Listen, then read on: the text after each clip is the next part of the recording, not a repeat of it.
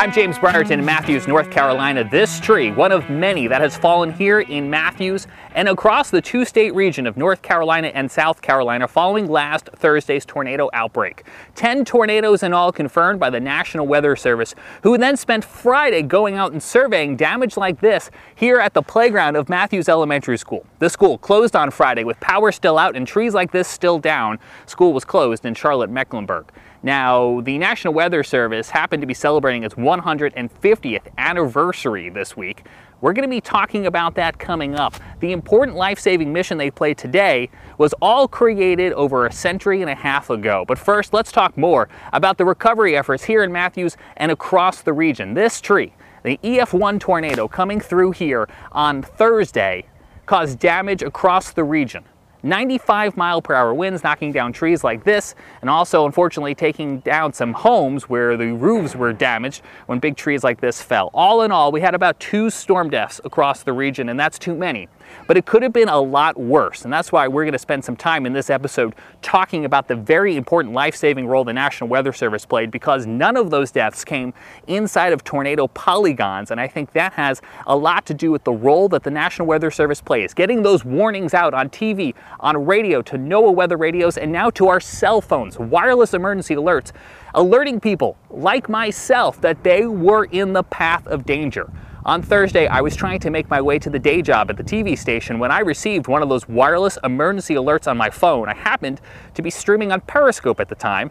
I'm driving here on Interstate 45.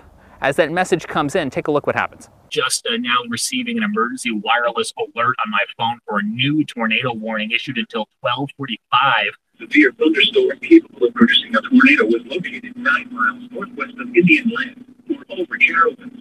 Impact. Flying debris will be dangerous to those. All right, so this actually might be a problem for me. All right, ladies and gents, we might be seeking shelter here in the next little bit because I'm going to be coming right into this, and that is not my intention.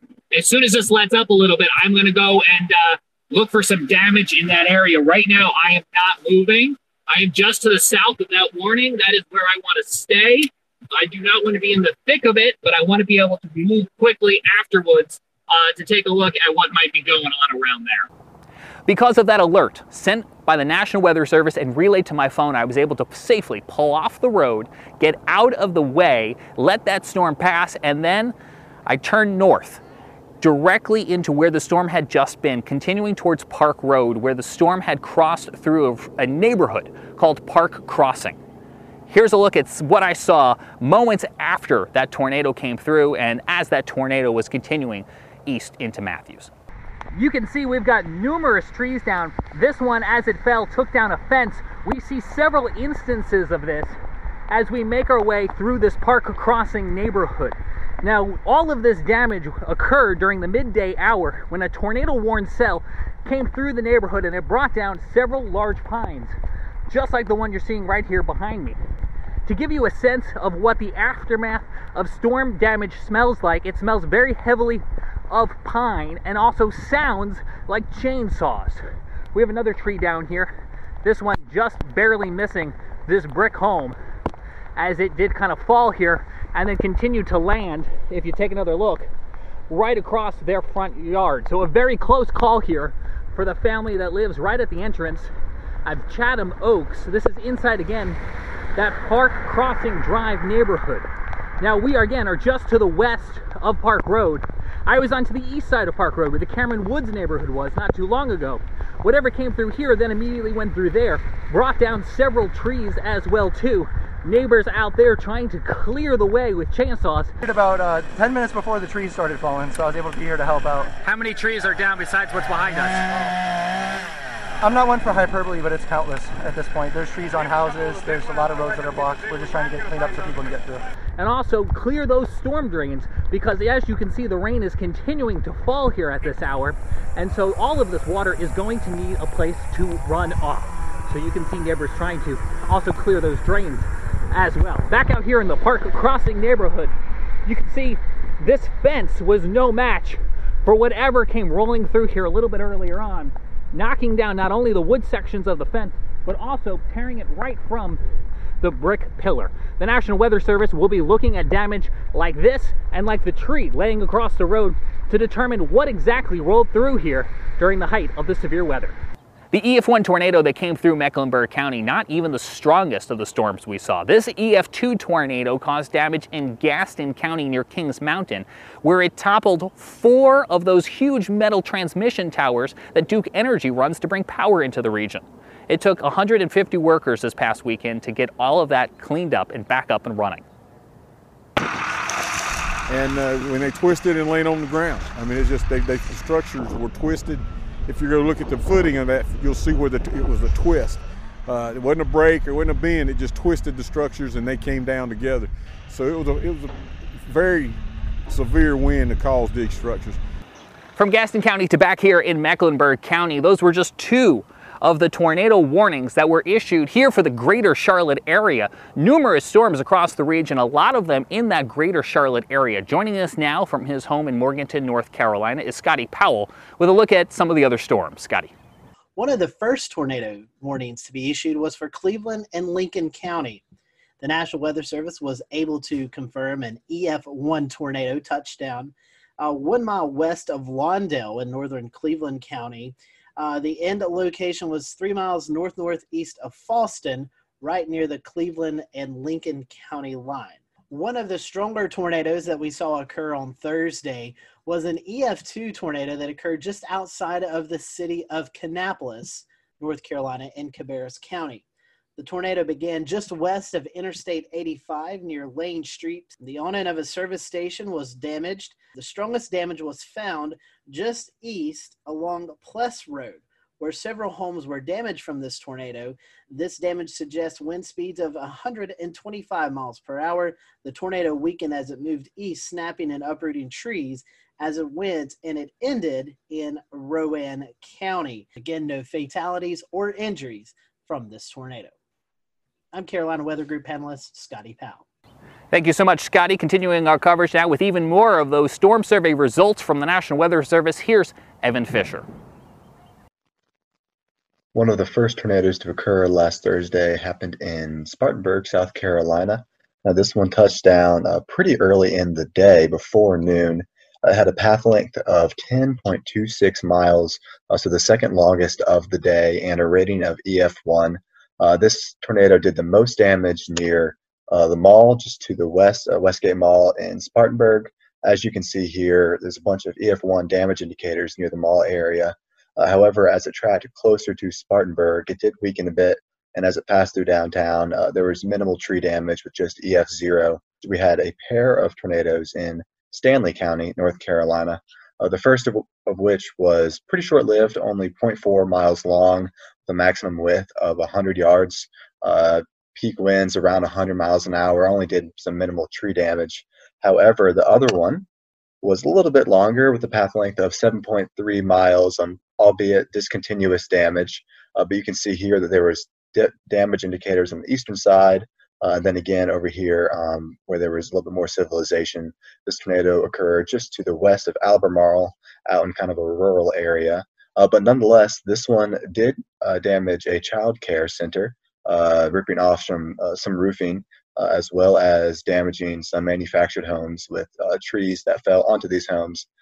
This one actually had a maximum width of 1/4 mile, 400 yards, which is one of the more impressive widths of any of the tornadoes on Thursday. Moving a little bit further east, I guess all the way to the east, we actually had one tornado up in northeastern North Carolina in Gates County. As you can see, compared to all the others, if we zoom out, the rest of the tornadoes were down here near Greenville and Charlotte and Greensboro and Raleigh. However, there was one up here in Gates County, rated an EF0. We kind of flip over to the damage survey here. Tracked about 3 miles with peak winds of 85 miles an hour.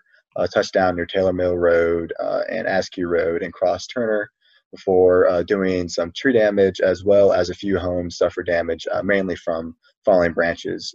From Evan Fisher now to Tim Pounds, who joins us with a look outside a storm that crossed from Georgia into South Carolina. Well, thanks, James. The storm team out of the Columbia, South Carolina office of the National Weather Service confirmed that an EF1 tornado touched down in southwestern Aiken County. This occurred near Vaucluse in the Springfield Church Road area near Stableview Farm. Luckily, there were no injuries or fatalities indicated with this storm. And it was a pretty short-lived storm with maximum wind speeds of 105 mile an hour. The tornado only had a path length of about 1.15 miles and a maximum width of 75 yards.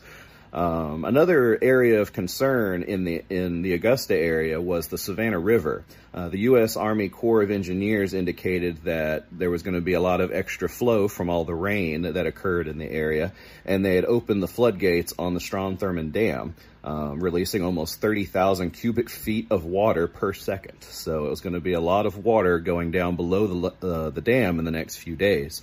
But other than that, that's about the extent of the storm report here in Augusta. James? Also had a lot of water that fell.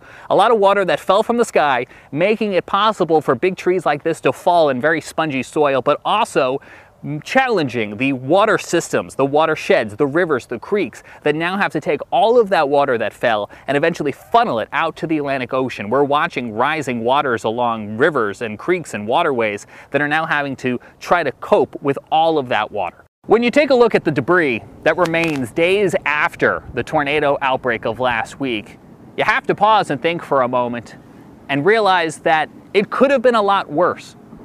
But if it wasn't for the folks who tirelessly put in long hours at the National Weather Service, not only forecasting and warning about storms like this, but then spending hours and days afterwards going out into the field and looking at debris and conducting their storm surveys, well, frankly, if we didn't have the National Weather Service, we'd be in a lot of trouble. Now, the National Weather Service celebrated 150 years on Sunday. We, of course, wish them a very happy birthday. Now, we had Tom Nizzle on our program a couple weeks back. Now, Tom spent years at the National Weather Service in Buffalo, New York, before coming south to work at the Weather Channel. He now resides just across the border in Tennessee, and he's a bit of a National Weather Service buff, you could say. And he was very happy to spend some time with us to enlighten us on the history and the important role that the National Weather Service has played in its first 150 years and counting. Tom, you got to know the National Weather Service from the inside. What does this 150th anniversary mean? Well, I'm old. I'm not quite that old, but man, I look back. I had 32 years in the National Weather Service. They're celebrating their 150th anniversary. So do the math, man. I've been there for 1/5 of their entire history. I am old. But I'll tell you, I love going back and look at the history of a National Weather Service for the United States. And a lot of it has its roots back to my hometown, Buffalo, New York, which was one of the original 24 forecast offices in the U.S. when the National Weather Service, under a different name, began back in 1870. It's amazing when you think about the United States and think about the roots of weather and weather observations. My gosh, when our forefathers came here to the U.S., think about the fact that everything they did in their lives had some connection to the weather. I mean, they spent most of their time outside. It was an agrarian society. So two of our most famous weather observers and our most famous original weather people in the United States were two of my favorites, a guy by the name of Ben Franklin and Thomas Jefferson, right? Franklin was amazing. He was one of these Renaissance men that was interested in everything, and he was a great scientist. Franklin, by the way, was the first person to really study and chart something that's right offshore of the Carolinas, known as the Gulf Stream. That really was actually discovered in a way, in a scientific basis, by Ben Franklin. Franklin also took weather observations every day.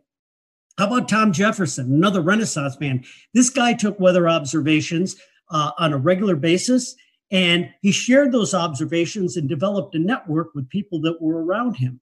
In fact, the cooperative weather observers in the United States today, their top honor that they can get is the Jeffersonian Award for them taking weather observations. So those are two of the guys that really started things off.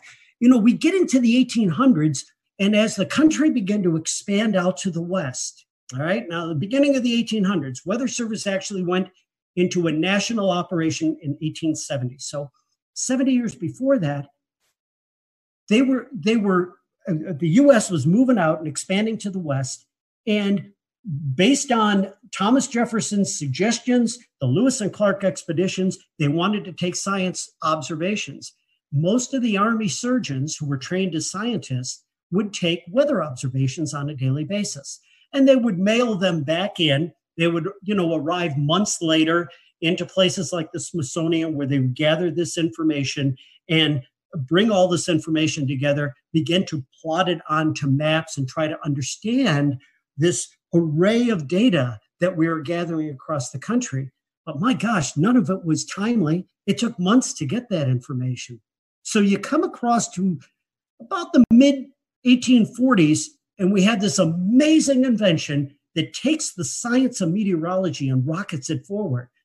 And it was called the telegraph. Because once you got the telegraph, you could get this data from around the country that these surgeons were taking, and in almost real time, you could get it to one central area where that data could be compiled. You'd have the data quickly, you could analyze it, and then understand what was going on a more real-time basis. And this was all done at a place called the Smithsonian Institution. And Joseph Priestley was the guy that was there that was gathering all this information and beginning to plot weather maps.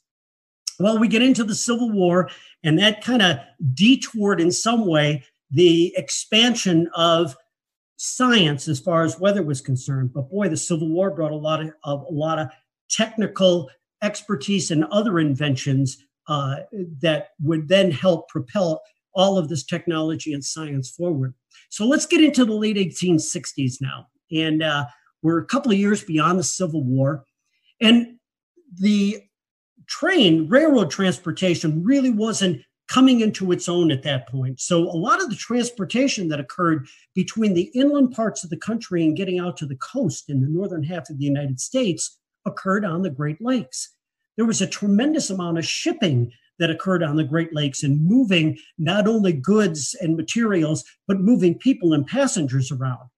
And in 1868 and 1869, in 2 consecutive years, there were over 1,100 shipwrecks on the Great Lakes. Think about that, 1,100 shipwrecks and hundreds of fatalities on the lakes. Well, now I go into 4 cogs in the wheel that I think were most important people that were responsible for the development of a National Weather Service. Because of all the fatalities that were occurring on the Great Lakes, due to weather, by the way, due to severe weather, there was an amazing guy by the name of Increase Lapham, Lapham. This guy was, again, another Renaissance man. He was a geologist, and he was, at that point in Wisconsin, very interested in the weather. Again, a scientist by many, many means. He plotted weather maps, and he sent a lot of news clippings to his congressional representative about all these fatalities that were occurring on the Great Lakes. And there has to be something done to develop some type of weather warning system for these bad storms that were coming across the Great Lakes. So in 1869, I believe it was, Increase Lapham sent this letter out to his congressional representative, another second cog in the wheel by the name of Halbert Payne. And Payne took this information and introduced a resolution under Ulysses S. Grant to the United States Congress. And on February 9th of 1870, the resolution was passed to then bring into service a National Weather Service for the United States. And it was under the direction of the U.S. Army Signal Corps at that point. Why the Signal Corps? Well, it now brings in our third character. Our third guy that was in big responsibility and a big part of developing a National Weather Service was a guy who was in charge at one point for the Signal Corps in the U.S. His name was General Albert Meyer. And Meyer has a connection to my hometown of Buffalo, New York. But Meyer actually developed a signaling system during the Civil War of using flags to send signals between military installations. And this signaling system, or wigwag system, was in play, and it was in place during all of the Civil War. Meyer was an amazing character because he had a great military background. He had the ability to organize, and he also was in charge of this signaling system that they were using at that time.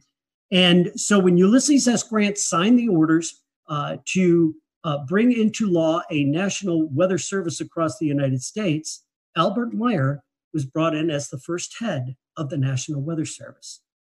And Meyer then brings in the fourth cog in the wheel, the guy that really made this happen from a scientific point of view. His name was Cleveland Abbey, and this guy was a scientist by every stretch of the word.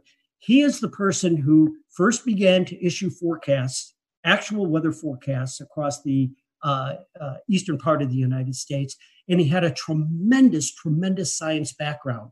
And when he came into that first beginnings of the National Weather Service, it was Cleveland Abbey who introduced science, who introduced coursework, who introduced the theory of meteorology and the science of meteorology to those employees who were hired to man the 24 original offices across the United States. It was really a fascinating time. And from there, the ability to bring in weather data and weather observations led very quickly to production of weather forecasts. Within a couple of years of the formation of the Weather Service, these daily forecasts were something that everybody asked for. People understanding that they might not be all that accurate all of the time, they weren't able to do the kind of detailed forecasting that we can do these days, but they had an understanding of the basic concept, in most cases, of weather moving from the west to the east across the United States. With the ability to plot these maps, the early forecasters were able to trace storms. And as storms were moving from Chicago to Detroit to Cleveland to Buffalo and out to New York City, these forecasters could time to some degree the occurrence of this bad weather that was coming in that direction. And as they would do that, they would put these signal flags outside of places like post offices and other places where the public would frequent within these towns and cities. And so a quick walk down the street, someone would look at the flag and they would understand that the red flag with the black on it, okay, again, if you were in a coastal area, could mean a hurricane warning that was out. There were other types of flags that they used to get this information out. But it was amazing how quickly the science grew and how quickly the Weather Service expanded as we went through that time frame right after the Civil War.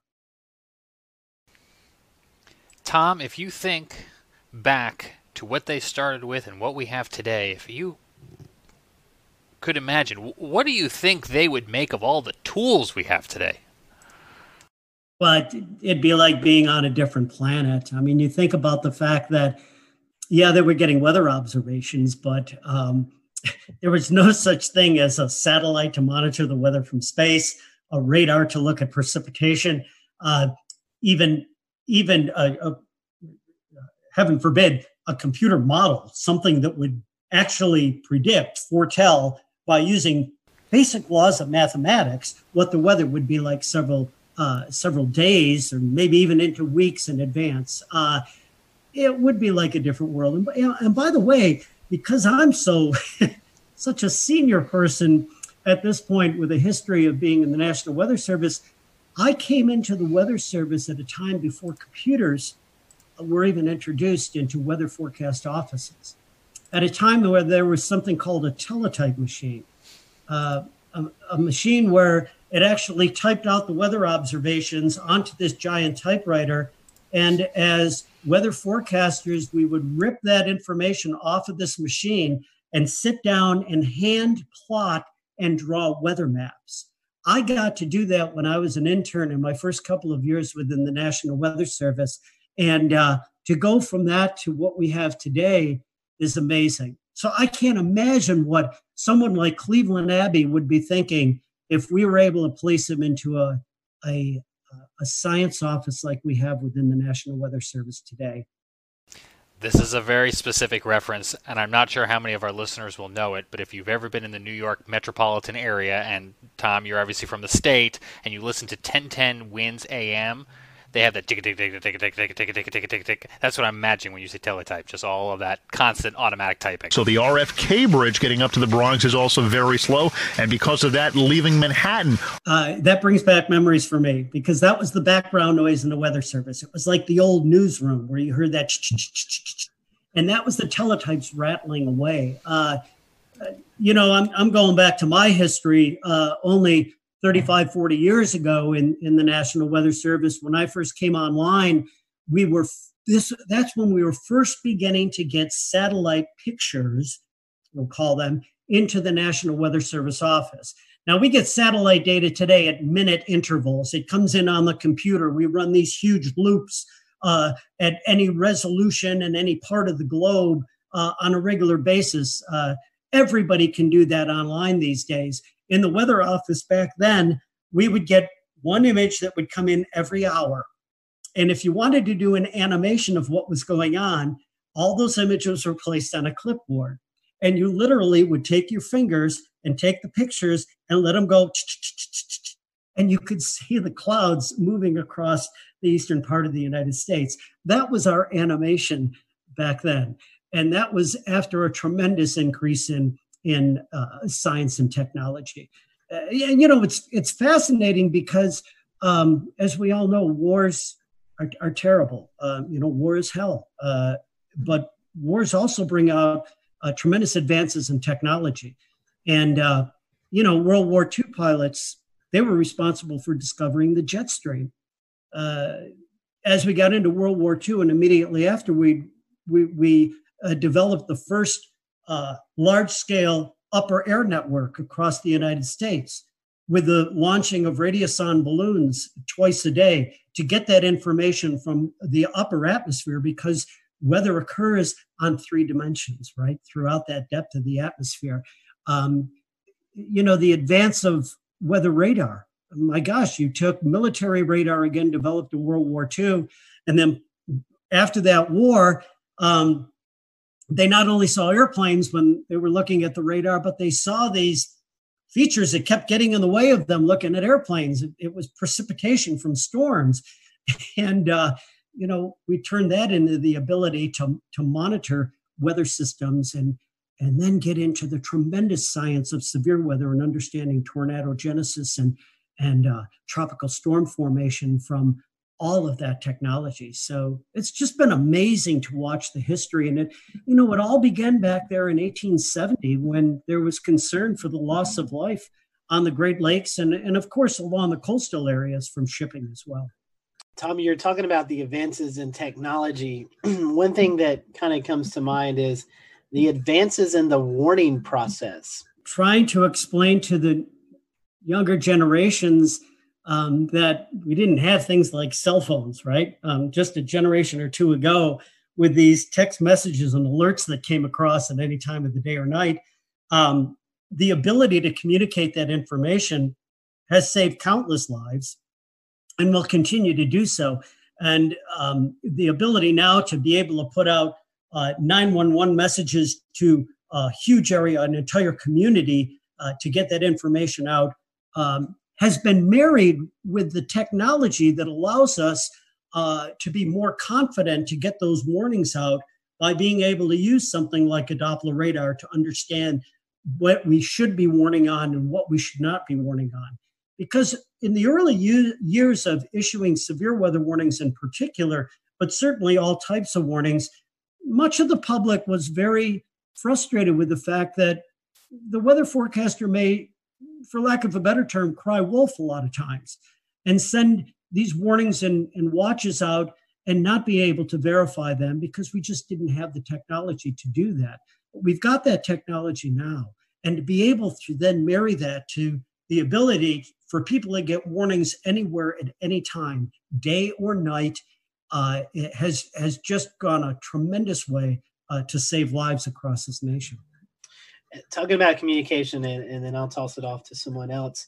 One of the biggest tools that I think we all in this chat utilize is NWS chat, and the ability for the forecasters and the weather office to communicate with TV, radio, storm spotters out in the field. I mean, just the instant communication that we have, I think, is pretty cool, and it's cool to see the advances in the National Weather Service with that.